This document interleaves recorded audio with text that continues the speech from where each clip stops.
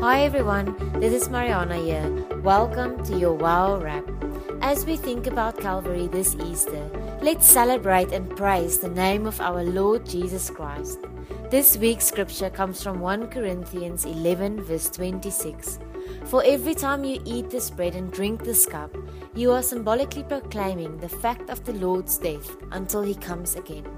Let us be determined this week to never forget what Jesus did for us. He humbled Himself and became flesh for us.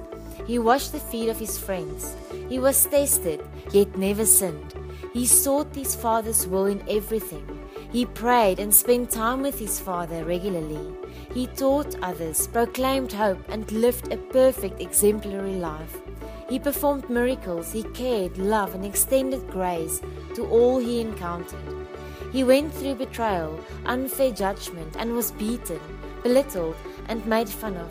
His blood flowed for us as He died for us. But He victoriously defeated death so that we could be saved. And He now reigns and intercedes for us. And He will be returning soon to take us home with Him. Let us pray together. Jesus, there is just none like You.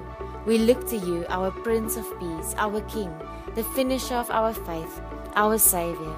We celebrate, worship, and praise Your holy name. Thank You for saving us, for loving us, and for giving Your life so that we could have eternal life. We eagerly await Your return. To You be all the glory, forever and ever. Amen. Have the most wonderful Easter.